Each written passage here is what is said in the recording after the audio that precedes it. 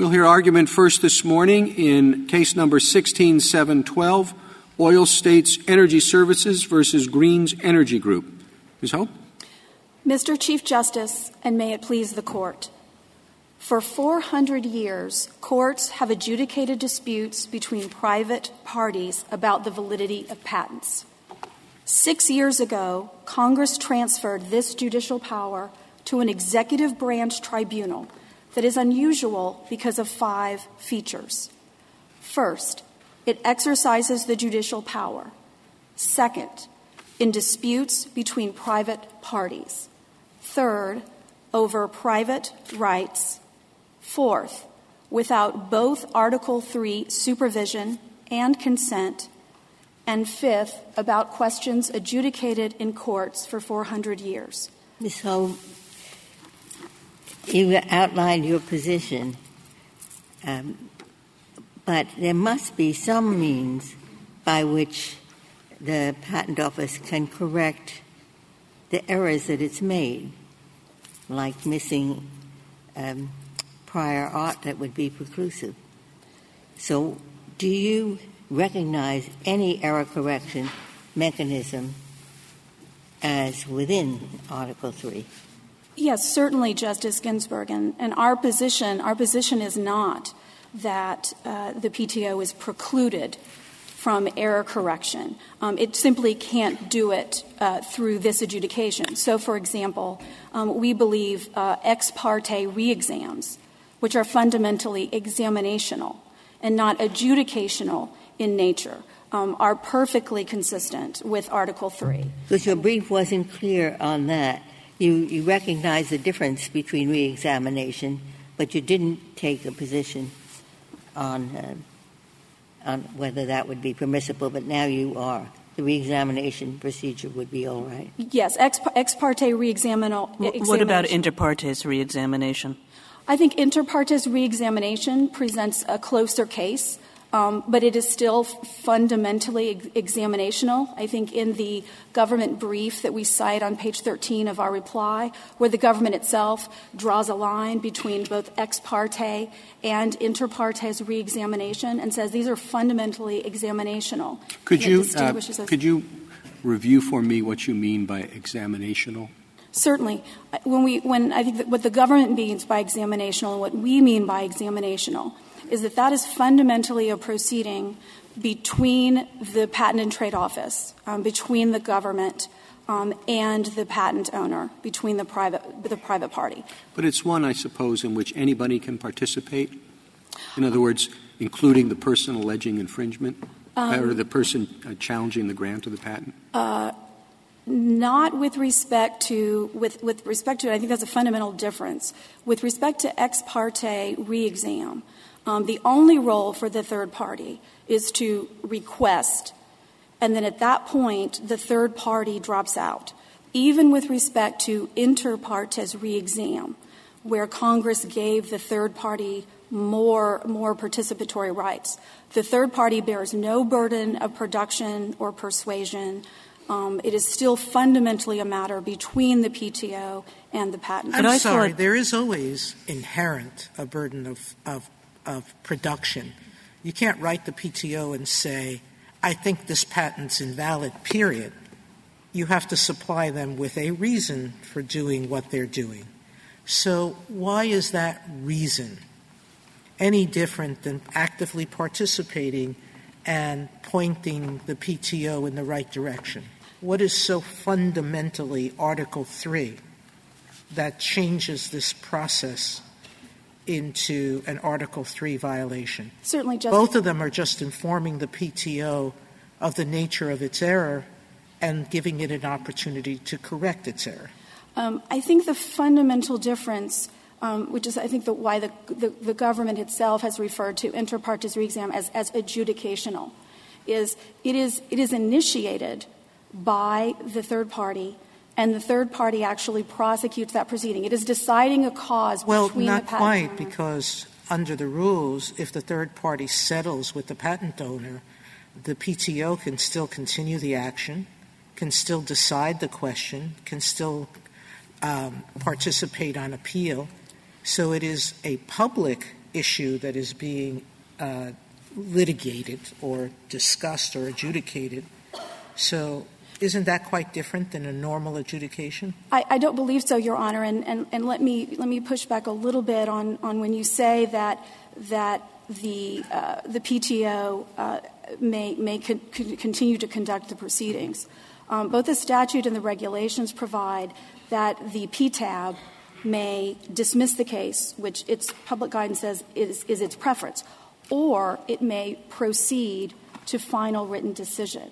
And we've located only 4 instances where the PTAB, even after settlement, has proceeded to final written decision. And in every case, it has informed the parties that it has already decided the case. But in your brief, you said if the parties settle, the PTO can't go on. That was an error, wasn't it? Well, I believe what we did was we quoted the statute, which says its preference is to settle, or it may proceed to final written decision. And we've located only 4 times when the PTAB has done that, and again, it's already if reached this is a decision. A private right, as you claim, what does it matter in terms of whether the process is adjudicatory or not? If I own something, which is what your basic position, I understand, is, that this is a personal right, how can a government agency take that right away without due process of law at all? Isn't that the whole idea of Article III, that only a court can adjudicate that issue? I think I would say, Justice Sotomayor, in terms of matters that have been adjudicated traditionally in courts, between private parties over private rights. I think this Court's cases have established a baseline where those matters, Article III vests those matters in Article III courts. At the same time, this Court's cases have recognized narrow exceptions where public rights, as distinct from private rights, are at issue, where Article III does not require that those rights be vested. The decisions just to of those examine rights. Public rights, could Congress say, let's hypothesize going forward, that we will grant you a patent on the condition that you agree to this procedure? Otherwise, we don't give you the patent. Could Congress do that? No, for 2 reasons. First, we believe that would be an unconstitutional condition, so that Congress cannot condition the exercise of a right or a property or benefit of any sort to the extent that doing so would conflict with another article of the Constitution. So, for example, yes, Your Honor. What's your closest case for that? Not Kroll versus Benson. That doesn't quite work. I think perhaps our closest case to that might be Northern Pipeline, or maybe one of the bankruptcy cases, where even the fact that Congress had recognized, had said that it's permissible for these rights to be adjudicated in Article III court, this Court still, in Stern, held that Article III prevented those adjudications. But Congress didn't create the right in Stern, so that's quite distinguished. Let me ask you this. It's a basic question. Patent lawyers will probably know the answer. Could Congress say that we are reducing the life of all patents by 10 years?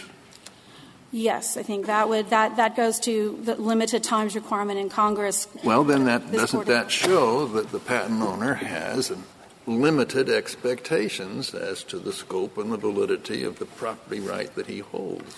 No, Your Honor, I don't think the limited times requirement, which is the Article I, Section 8 requirement, I don't think that goes to whether Congress could, by statute, withdraw the adjudication of disputes that have been adjudicated in courts for centuries, could withdraw those cases and put them in a non-Article III tribunal. Again, what is the relationship between your position and the takings clause? The government can certainly diminish the value of your property rights quite extensively when it comes up with new regulation. You have a lot that you think you could have built a mansion on, and then the government passes a law and you can only build a shed on it. And yet we often say, or give the government a lot of leeway in saying that they don't have to pay compensation. So if the government can restrict your property right in real property to that extent, why can't it do so with respect to patent rights?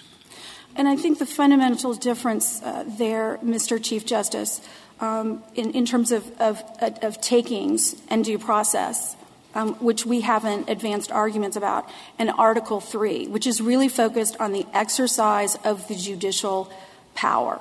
And it has really two components. It has the component that is directed toward the individual rights guarantee, so the guarantee of litigants to impartial decision makers, and at the same time at the structural protections, the checks and balances protections that protect the judicial integrity.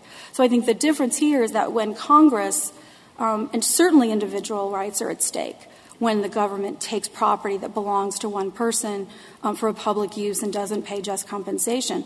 But I think in the Article 3 context, where Congress is taking a category of cases that have been adjudicated in courts for centuries and removes those cases, withdraws those cases to a non-Article 3 tribunal, that impacts not only the individual rights guarantees that Article 3 for a very limited purpose, for the purpose of determining whether it's not a duplication of an infringement action. It's a narrow kind of reexamination that it's only for the prior art, right? And there are other restrictions. So it's not — it is geared to be an error correction mechanism and not a substitute for litigation. Several points to that, Justice Ginsburg. You're absolutely correct that the grounds are under Sections 102 and 103, novelty and non-obviousness with respect to prior art. Even if that were narrow, I think this Court has said that it's no more permissible for Congress to kind of nibble around the edges as opposed to a wholesale transfer. But even so here, setting aside that those two areas of novelty and obviousness make up about 60% of the patent validity challenges in the district courts, the estoppel provisions provide that in the 80% of cases, in 80% of inter partes reviews, those proceedings are taking place with concurrent district court litigation.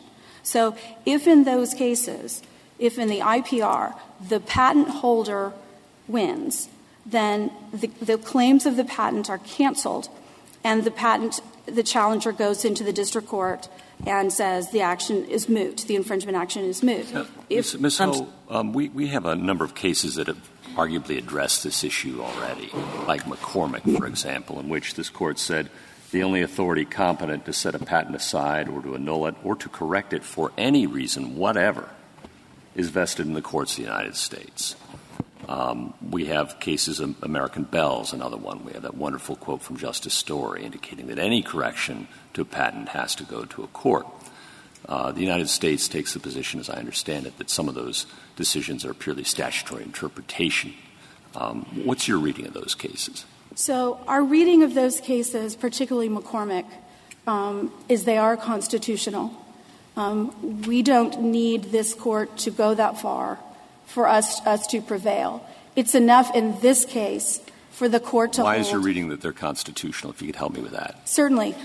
We believe they're constitutional in McCormick because this Court didn't reach that decision sort of in the absence of statutory authority, but in the face of it. There was at that time statutory authority in a different procedure, albeit, for the case. I'm sorry. I thought in McCormick that why did the Court even bother looking at the statute? What it did, I understood, was look at the statute and say the statute basically defines the issue of a new patent being issued as one before the old patent expires. And so they were really doing a statutory analysis of whether or not by that process, the old patent was expired, and they were saying, no, if you want it to expire now, you have to go to court because there's no statutory authority for doing it currently. So I'm not quite sure how you get to the constitutional holding. I think how we get to the constitutional holding, Your Honor, is that there was at that time there was another statute in play that would have permitted the cancellation. So it's not that there wasn't any statutory authority. It wasn't simply a statutory holding. It's certainly true that the court didn't refer to Article 3. Didn't refer to that. It didn't refer to that other statute either. Ms. Hope, yes, can I take you back to this question of where you would draw the line between ex parte and inter partes reexamination on the one hand and this? Because as I understand what you would permit, those proceedings, too, can be initiated by a third party, can be at the request of a third party. And in those proceedings, too, the third party can participate in some way, can file a reply to the patentee's statement, can make known its views. So what's the line? What are the procedures that are here that you think make this essentially adjudicatory that are not in those other proceedings? Certainly. I think how we would define an adjudication as it's where a tribunal is hearing and deciding a cause between two private parties. So in both IP reexam and ex parte reexam, as Your Honor said, the third party essentially falls out after making the request, is able to comment. The patent Well, office I didn't is say not, they fall out. There are opportunities for it to make known its views as Certainly. to what. So what is it? Is it discovery? Is it participation in a hearing? I mean, I just want to ground this in something. Yes. I think certainly the existence of discovery, of the hearing, all of these things show that what you have here is trial-like. What's the most that the government could do, do you think?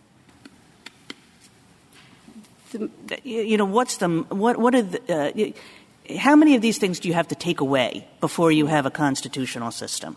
I think fundamentally an adjudication and exercise of the judicial power, and one reason we know it in this case is because it simply has taken a category of cases out and put it into the tribunal. But I think hearing and deciding a cause between two private parties that results in a final like binding if the airline judgment. loses your umbrella, for example, and the CAB used to say, you go to the CAB. You complain, they lost my umbrella. The airline says, no, we didn't. Oh, that was unconstitutional. No, you're right. By the way, there was judicial review, as there is here. By the way, it didn't say that your rights when you fly on an airplane or a truck or some other thing regulated, it didn't say, as it does here, subject to the provisions of this title. The matter, your umbrella, or in this case patents, shall be private property. Mm-hmm. So you have a statute that says you only get the private property if, in fact, you survive the provisions of the title, of which this is one. And in addition to that, I thought it's the most common thing in the world that agencies decide all kinds of matters through adjudicatory-type procedures, often involving private parties. So what's special about this one? Or do you want to say it isn't special and all the agency proceedings are unlawful? Because a lot of them would fit the definition, I think, that you propose. Let me begin with your last question, Justice Breyer. I don't think that invalidating IPR would affect these for the fundamental reason that in virtually all truly administrative adjudications, those are between the government as is an airline the government? Is a trucking company the government? Is a utility, electricity company or a natural gas company the government? In the vast majority of administrative adjudications, it is the government, or those proceedings are acting as a permissible adjunct. Well, one understanding of this, Ms. Ho, is that this is the government in a real sense. It's the government trying to figure out whether it made a mistake by granting the patent, which the government sometimes does and knows it sometimes does. But the government wants to put in place a set of procedures that will actually increase the government's accuracy in figuring out whether it made a mistake. And that involves listening to a third party that has some interest in the proceeding. So it seems a little bit odd to say, sure, the government can reexamine this, the government can allow a third party to request it, can allow the third party to do some things, but there's some line that falls short of what the government thinks are the procedures that enable the greatest accuracy. So why would we do that? Certainly, Your Honor. And I think to be clear, we're certainly not contesting the proposition that adversarial testing can't be a very beneficial proceeding for arriving at the truth. But it's useful and it's helpful when Article III protections, if it's an adjudication between private parties over private rights. Adversarial testing also requires, at Article III protections, a neutral decision maker not subject to having to curry favor with the executive, which is the situation that we have here. Why not, though, Ms. Ho, just simply say the question is whether there's a private right involved? In answering Justice Kagan's questions and Justice Breyer's questions, you struggled with how much of an adjudication does an inquisitorial process have to have before it becomes an adjudication. Why does that matter at all? If you really want to stake your ground and think McCormick's right, why not just say any time a private right is taken by anyone, it has to be through an Article III forum? In large measure, Justice Gorsuch, because of several of this Court's cases, in Shore, for example. Shore's about the line between public and private rights. You can stake your ground and simply say this is a private right. We certainly do stake our ground on that it's a private right. We think this Court has held as much already in Horn. Suppose that Congress had included inter partes review in the Patent Act of 1790. Would you make the same argument? Would you still say it's a private right? Yes, we would, because even in 1790, Your Honor, there would still be a 200-year history of these rights being adjudicated in courts. But do you think Congress was under an obligation to create the patent system, a constitutional obligation to do it? No, we don't. So could it do it subject to grant these monopolies, subject to this limitation? I think there are any number of ways that Congress could certainly permissibly condition a grant of a patent. What it can't do is exert an unconstitutional condition on it, either under takings or due process or Article III. So is your position that somehow at the founding in 1789, given the replete English history of the Crown and the Privy Council, sidestepping any judicial adjudication of validity, that in 1789 the founders intended to change that system as radically as to say, no, we're not going to permit either the legislature to change the terms of a patent grant? The way I would respond, I think with respect to the history, I think the history here is very strong, that certainly at the time of the founding and for centuries before, that English courts at law, this wasn't just the stuff that was decided in the courts at Westminster in 1790. Your strongest amici says that it had waned. The Privy Council's adjudications had waned over time, and that they could only find 10 times over a 20-year period preceding 1789 in which the Privy Council had acted. But the fact that it waned didn't mean it was eliminated. And it didn't mean that the Privy Council or the Crown thought that it no longer had those rights. Respectfully, Your Honor, I believe that it did. The Privy Council revoked its last patent in any case, ordinary or otherwise, in 1779. And that was only after, it was a national security case in which the Privy Council had told the patent holder that the proper thing to do was to go to a court at law. and the patent holder refused to do it, and it actually involved cannons. And so with the American Revolutionary War in the offing, that was the very last time that the Privy Council revoked a patent. And in fact, who granted the patent way back in 1787, 1789? Who granted the patent? Who granted? It would have in England. It would have come from the Crown, according to. Was it subject to findings about novelty, non-obviousness?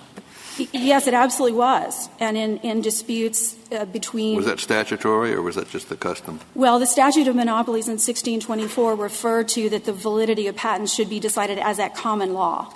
And at common law, issues of novelty, precisely the issue here, was a question of fact, and disputed facts were resolved by juries. And the king couldn't say, I made a mistake? Well, the statute of monopolies in 1624 said the validity of a patent should be decided at common law. We don't disagree that the Privy Council revoked patents after it, but it did so pursuant to proceedings and not simply as a matter of grace. And if I may reserve time for rebuttal. Thank you, counsel. Thank you.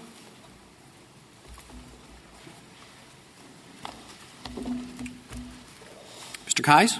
Mr. Chief Justice, and may it please the Court, IPR, inter partes review, comports with both Article III and the Seventh Amendment for at least the following three reasons. First, inter partes review simply re-examines the propriety of the original grant of a patent, engaging in the same type of patentability analysis entrusted by Congress to the executive since 1790. The process itself is not inherently judicial, and it does not involve the exercise of the judicial power. Next, inter partes review does not extinguish, in the language of the question presented, private property rights. To the extent standards of patentability were not met initially, the patent simply should not have issued. And finally, although we don't believe respectfully the Court need reach this question, inter partes review satisfies any test under any of the Court's public At some point, what I've wondered as I've read this is, suppose that just what you say happens with it, all we're doing is re-examining the patent, and the statute provides it. But suppose that the patent has been in existence without anybody re-examining it for 10 years, and moreover, the company's invested $40 billion in developing it. And then suddenly somebody comes in and says, we want it re-examined, not in court, but by the patent office. Now, that seems perhaps it would be a problem or not. I don't think so, respectfully, Justice Breyer, and here's why. 15 years? I don't know that the time 30, everybody? I don't know how long they last, but some last in a long time. Respectfully, I don't think that it matters, certainly not constitutionally, but even in the structure of the patent statute, the patent scheme that's been created by Congress. Congress established certain patentability criteria that need to be met. And all patents are taken. Everybody's dead, by the way, who actually knows about the original article written in Danish that nobody found except this one guy who happens to be sued for infringement. All patents are taken subject to these patentability standards. Yes, but I'm just saying, can it be anything? Can it be anything at all where you're going to do people gain a kind of vested interest or right after enough time goes by and they rely on it sufficiently so that it now becomes what? Is there something in the Constitution that protects a person after a long period of time and much reliance from a re-examination at a time where much of the evidence will have disappeared? Respectfully, Your Honor, I would say no, because here's I understand. How about if there were no judicial review at all? Well, I think if there were no judicial review at all, that presents a different question. Then you would have to say yes, right? Well, I don't know that I would have to say yes, because we're still talking about a patentability determination that's being made by the executive branch. This is an executive adjudication, and adjudications are not themselves inherently judicial. So your position, it strikes me, is simply that you've got to take the bitter with the sweet. If you want the sweet of having a patent, you've got to take the bitter that the government might reevaluate it at some subsequent point. Yes, Mr. Chief. Well, haven't our cases rejected that proposition? I'm thinking of the public employment cases, the welfare benefits cases. We've said you cannot put someone in that position. You cannot say, if you take public employment, we can terminate you in a way that's inconsistent with due process. I don't think, respectfully, Mr. Chief Justice, this is inconsistent with due process. I also think that the scheme itself is set up so that these rights are taken subject to the power of Congress to determine patentability. What about, in terms of due process anyway, what about this business, and maybe it's in the petitioner's brief, that the commissioner can change the panels if she doesn't agree with the direction they're going, that she can add new judges to the panel so that they'll – in other words, the panel itself, and I think constitutionally this may be fine, is a tool of the executive activity rather than something involving anything resembling determination of rights.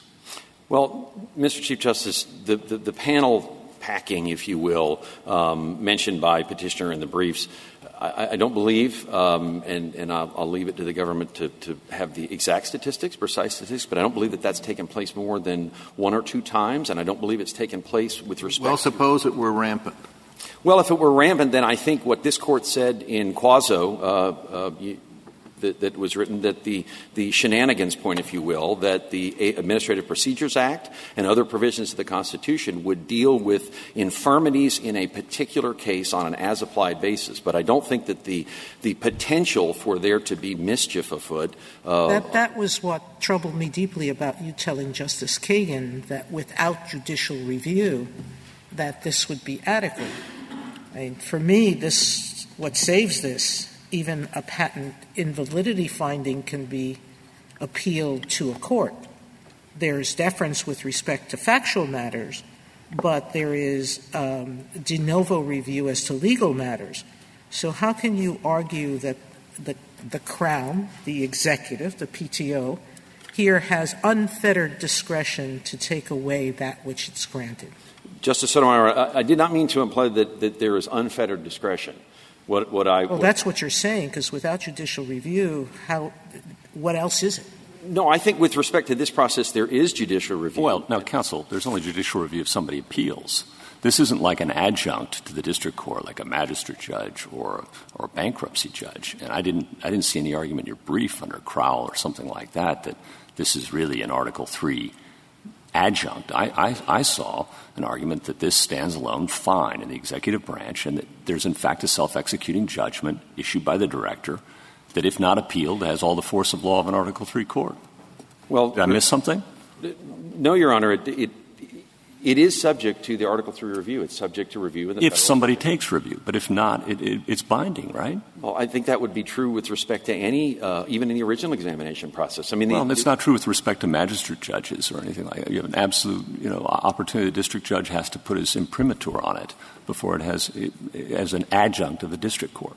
No, Your Honor, because this is a different structure. This is a different structure, yes. It is because it's the same patentability determination that's made during the original examination. Do you think it would work if we had land patents subject to the same circumstances, that they could be reexamined at any time over hundreds of years, even after the farmer had sold the land to the developer who had built the houses, and that the land patent could be revoked by the government, by bureaucracy, I suppose, in the Department of Interior? I think that there that is subject to packing by a director who's unhappy with the results.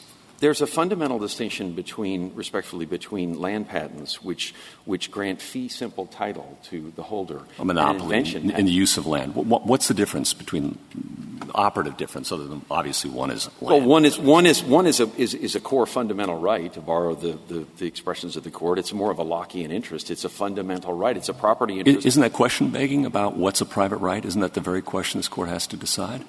Respectfully, as I began, I don't believe that the court does need to decide it, because this this is an executive adjudication. But to the extent the Court looks to those factors, I think under almost any test the Court has established, we have a right that derives solely from and depends solely on a Federal statute. There are no common law antecedents. The petitioner has not disputed that. The cases in this Court establish that patent law in the United States is statutory. The adjudication implicates a paramount public purpose. The grant of a patent is the grant of a monopoly, but it's granted for the purposes of the sovereign. It is not granted for the purposes of the inventor. It benefits the inventor, certainly. But the paramount public purpose that is embedded in every patent is the advancement of the progress of science. Fair enough when it's granted. But once it's granted, there's an abundance of law going back 400 years. Justice Story says it. I mean, it's not new idea that once it's granted, it's a private right belonging to the inventor. Justice Story said it is a property that has inventions of a property which is often of very great value, in which the law intended to give him, the inventor, absolute enjoyment. That's the constitutional provision. Yeah. Securing for limited times to authors and inventors the exclusive right, securing to them, not securing to the. But those cases were decided, first of all, as the discussion earlier revealed, they were decided on a statutory basis. There was no undertaking by the Court to determine that constitutionally Congress could not establish the structure that they have in inter partes review. I think Ms. Ho conceded that there can be an re-examination. Some of the questions raised in the last few minutes suggest that could no re-examination. It's a private right, can't be taken away. But Ms. Ho, I think wisely, recognized that the re-examination procedure between the government is okay. But what's the problem here is it looks too much like a court proceeding. May I respond, Mr. Chief Justice? Justice Ginsburg, what you're hearing from the petitioner is a process versus power argument. The quarrel is with the process. The petitioner has conceded that the power exists, the power of revocation, even though there are citations in the brief that make that argument their argument inconsistent. This is a process versus power argument. And in this Court, a unanimous Court in Quazzo determined, they looked at these same factors and determined that this is not an adjudication, that this is an executive branch action, and therefore because the purpose of it is to re-examine the patent. Thank you, counsel. Thank you, Mr. Chief Justice.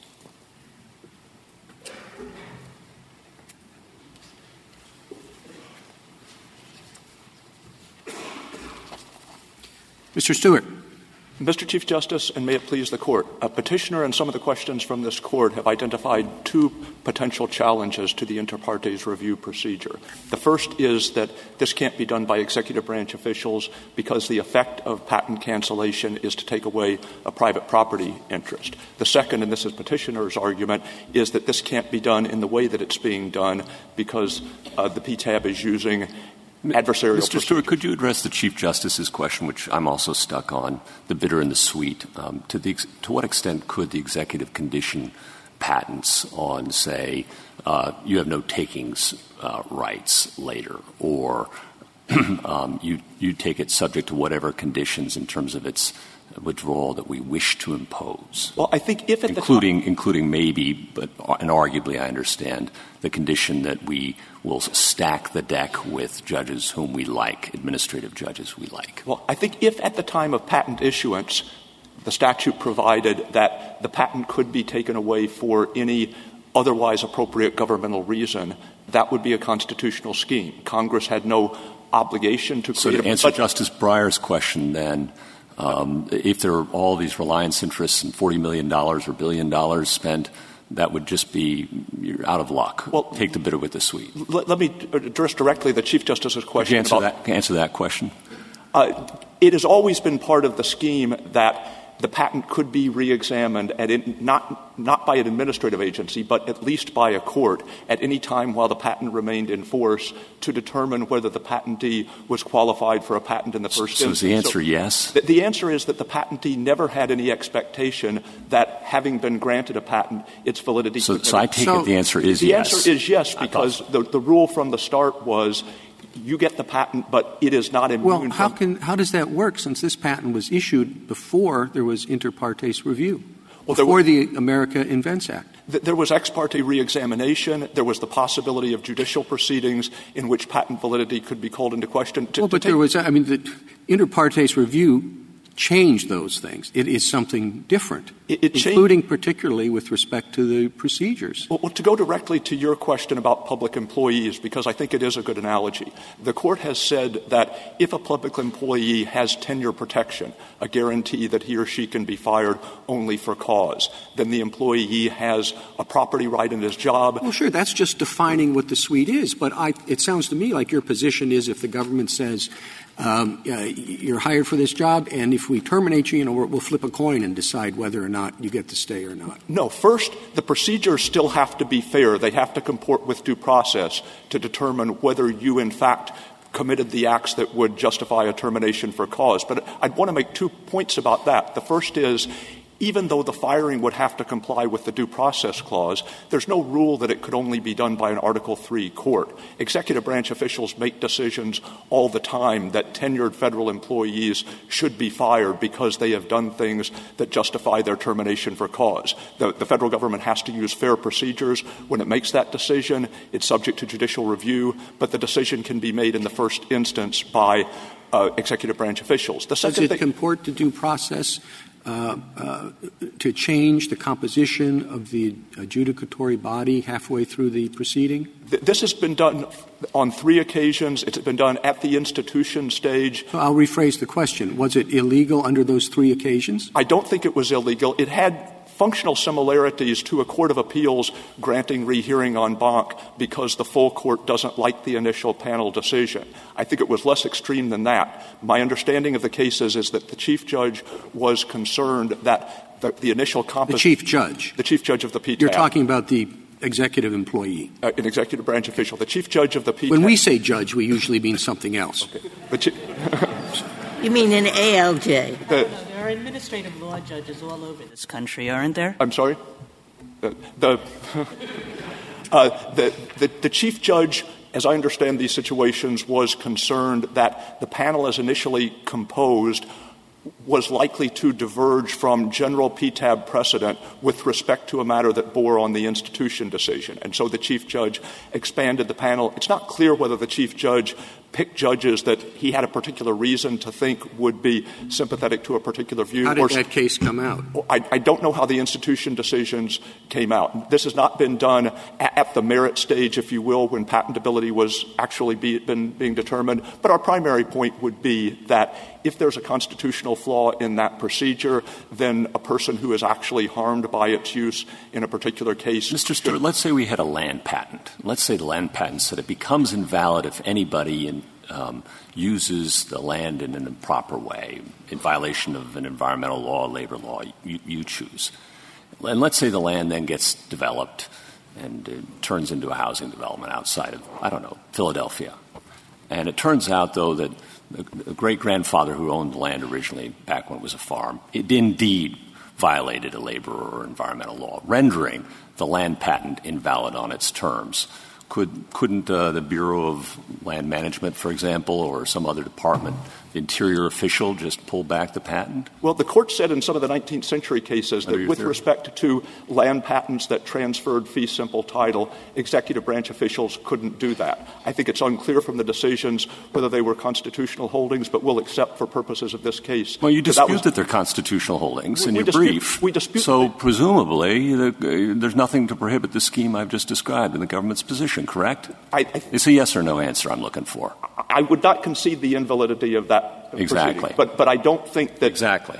I don't think that the position we're asserting in this case has any necessary implications. Is it possible? You started out and you said this boils down to 2 different theories, and I didn't get the second. In my mind, and I'd like you to say whatever you want on any of them, but as to the first, there is, and the Chief did raise this kind of thing, is there a kind of what Brandeis said in Crowell was a due process problem? Is there a problem of it's unfair to hold these people to the new statute because they got their patent before the statute was enacted? That's one. That's a practical thing, and much of the questioning has been around that, different variations on that theme, what's unfair. The second is formal. That's the public versus private right theory.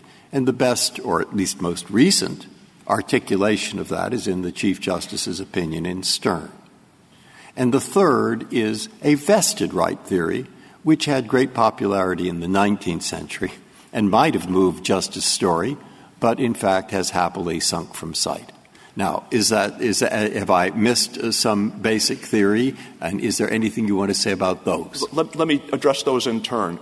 As to the first one, the idea, does the patentee have some expectation that the patent can't be taken away in this manner because IPR didn't exist when this particular patent was granted? As I said before, it's always been part of the system that, at least in court and sometimes administratively, patents could be reexamined so long as they remained in force to see whether they complied with the initial conditions of patentability. This is not a case in which Congress has changed the substantive rules. And to return to the Chief Justice's hypothetical about public employment, if the executive branch— Sorry, that only existed as of 1981, correct? Well, there were more sporadic instances, and we've discussed them in our brief, in connection with reissuance of patents, in connection with interference proceedings. In some fairly idiosyncratic situations, there could be cancellation without judicial involvement. But you're right, it was only in— Those are four cases, I believe, right? And involve foreign patent applicants, right? Well, the reissue wouldn't— No, not the reissue. The interference wouldn't necessarily involve patent applicants. You could have an interference proceeding whenever a new patent applicant said, I was actually the first inventor and somebody else has gotten the patent who shouldn't have gotten it. But the invalidity, it's just those four cases you have, right? That period of time when there was a brief statute permitting executive rejection of patents by foreigners. I'm sorry, I'm not— All right, fair enough. Yeah. What I was referring to more was the situation where in an interference, the true inventor would, or the reputatively true inventor would say, this person shouldn't have gotten the patent because I actually invented it first. But to return to your question, Justice Breyer, and I'd like to go back to the hypothetical about public employment. The individual who's going to be terminated, even though he has for-cause protection, has due process rights, has to have fair procedures. I don't think anybody would say that if the executive branch devises more effective ways of monitoring its employees and is better able to detect employees who have committed acts that would trigger termination for cause, that somehow the executive branch is forbidden to apply those to people who got tenure protections before those mechanisms were available. I'd like to just touch on more directly the Shore test for whether something is or is not a public right. And as I understand it, it has 5 different factors that you consider: consent, this, and other things.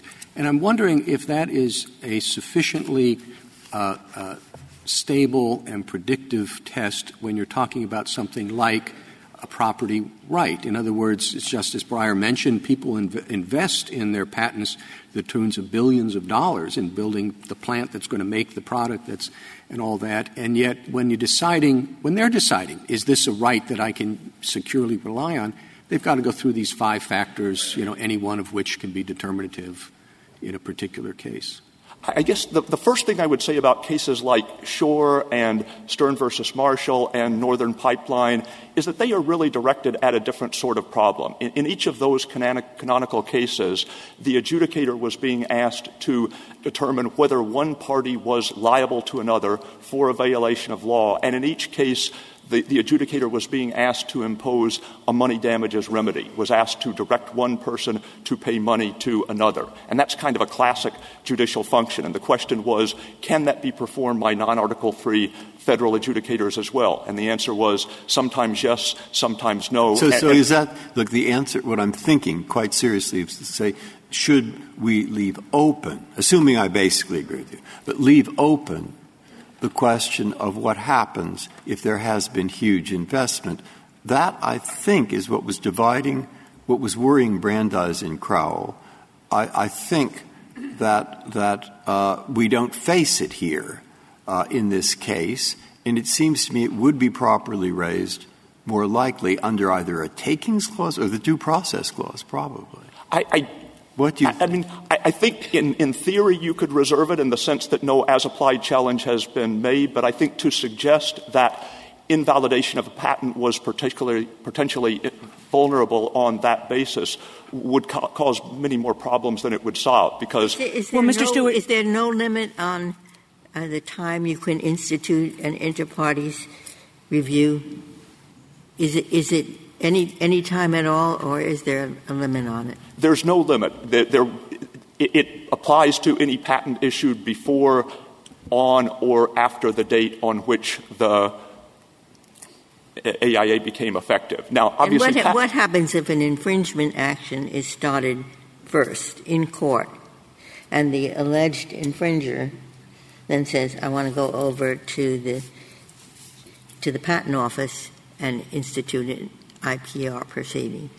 The defendant in that case would have a year to do that. If more than a year had gone by after the defendant was sued, IPR would be unavailable under the statute. If the defendant requests an IPR within the 1-year period, then the district court has the option whether to stay the infringement action. And my understanding is more or less half the time the district courts will stay the proceedings. I think the idea behind the 1-year limit is, let's do this if we're going to do it at all before the proceedings have gotten too far along, before the district court and the parties have devoted too much work to it. But it often is the case, as it was in this one, that somebody requests IPR after being sued for infringement. How important, Mr. Stewart, is judicial review here? I mean, would you concede that there's a constitutional problem either if there's no judicial review at all, or if the judicial review were deferential as to matters of law? I would concede that it would be a constitutional concern. I don't think it would be an Article III concern. I think it would be a due process concern that the person was being divested of property potentially without due process of law. So I'm very happy that we have judicial review. I would like to say something about the standard of review there, because I think it's important. As your question points out, the cancellation is not going to deprive the courts of any role in determining whether the patent was actually valid. The effect of the cancellation is simply going to be that the court will defer to the agency under a substantial evidence standard on questions of fact and will review legal issues de novo. And that's a less favorable standard of review for the patentee than would be applied in district court infringement litigation, where the defendant would have to prove invalidity by clear and convincing evidence. But our view is that's a feature and not a bug of the system. That is, we want a standard of review that will take into account what the agency actually thinks. The justification for the clear and convincing evidence standard is the agency is on record having issued the patent as thinking that the patent is valid, and therefore the court should be not entirely unwilling but reluctant to set that aside absent clear and convincing evidence.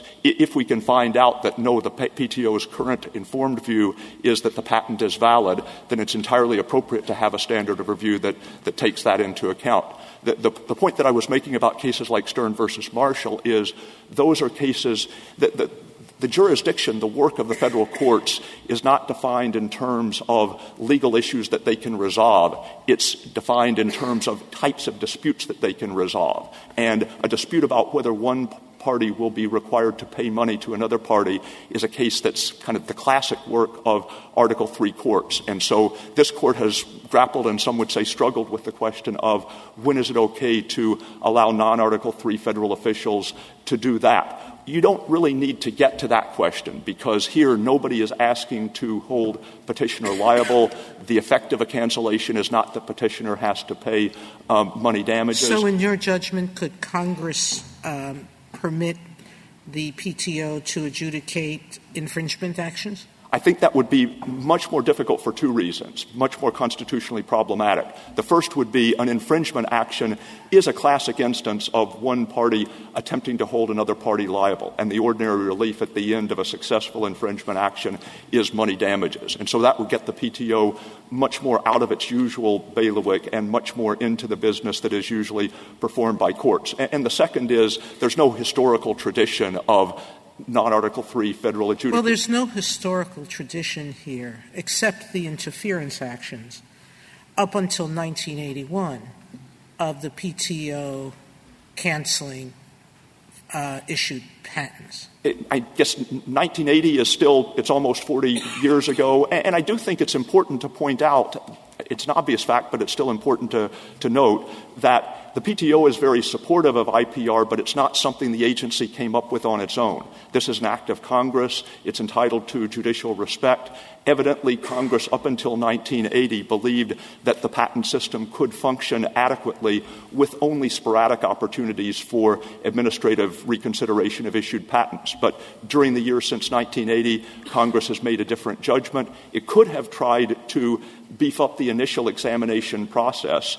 It decided that the more efficient way, both from the standpoint of patentees as a group and for the public, the more efficient way was to use post-grant examination procedures that could target the particular patents that both were of questionable validity and were of sufficient commercial importance to prompt a motivated... But, Mr. Stewart, if I understand your answer, an infringement action could be adjudicated by the director so long as money damages were not sought. And that would be fine. Well, so a declaration of non-infringement could be issued by the director, for example, right? It would be even that would be harder to defend because determining whether one private party's action infringes an existing patent is not part of the PTO's traditional work. When the PTO so traditional being more than 40 years but less than 400, or what's the cutoff? Well, I mean, since 1836, the PTO and its patent and its predecessor, the Patent Office, have decided whether patents should be granted. They have determined what, in effect, are questions of validity. Does this person meet the prerequisites for the granting of a patent? The last thing I wanted to say to respond briefly to Petitioner's primary theory, which is that it's the use of adjudicative proceedings that look like a trial, that renders this infirm. It happens all the time that executive branch agencies get input from private people before making their decisions. We've cited formal rulemaking as an example, which in rulemaking, of course, can be triggered by a petition from a private party. At congressional hearings, the members of Congress will listen to sworn testimony from witnesses who may express different views, and Congress ultimately decides how to vote. When the Solicitor General is deciding whether to file an amicus brief, we will read the papers that were submitted to this court. We'll have meetings with the parties that resemble oral arguments. At the end of the day, what makes it unproblematic is that even though our procedures may resemble the court's procedures, the decision that we make is the decision to file an amicus brief on behalf of the United States. So long as that's an appropriate exercise of executive branch authority, the fact that we get input from private parties can't render it constitutionally infirm. If there are no further questions. Thank you, counsel. Ms. Ho, 4 minutes. Thank you, Your Honor. 3 quick points.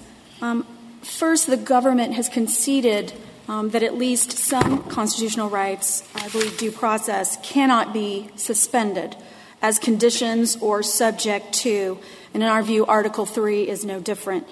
Second, with respect to the colloquy about panel stacking, Article 3 entitles litigants not to have to worry about precisely that sort of executive influence. That is exactly what this Court, as this Court put it in Stern, as not to have decision-makers in positions of having to curry favor with the executive. Wouldn't that be an obvious due process flaw?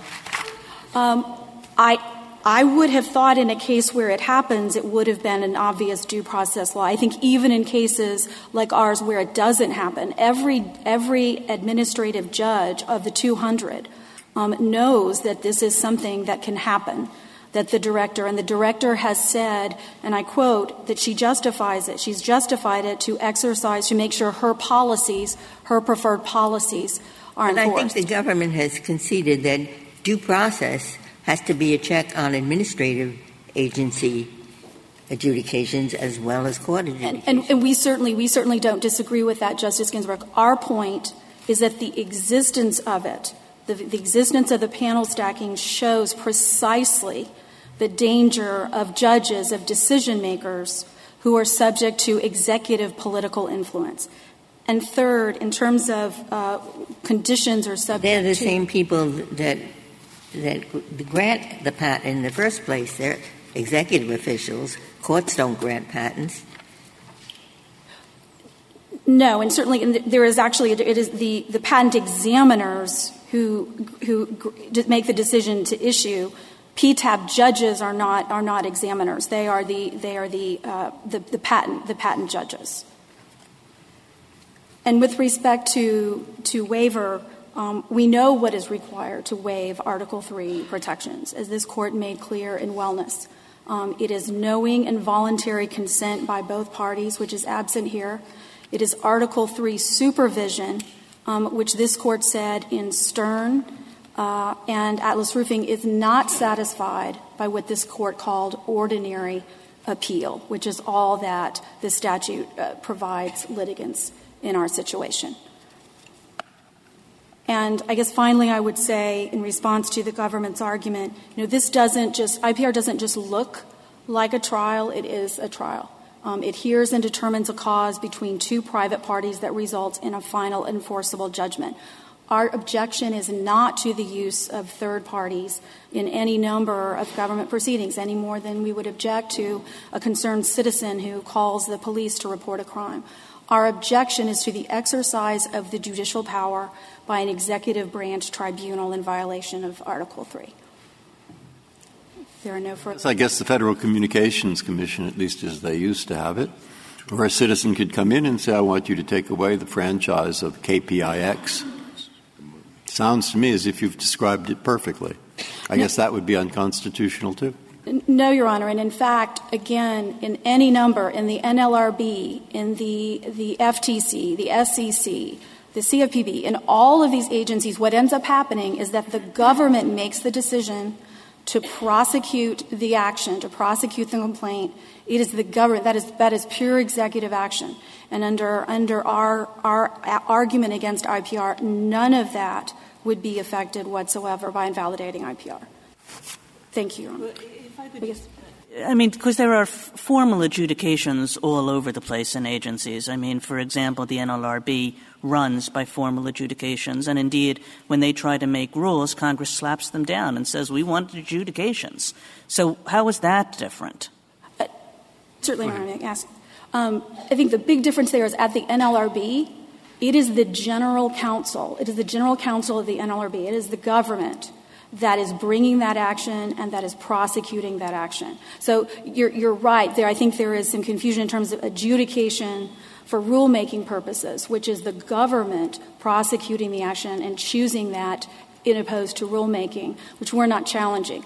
Our challenge is to an adjudication in the Article III sense between two private parties where the government isn't engaging in the classic executive action of bringing the action or prosecuting action, but is adjudicating, is the decider of the action.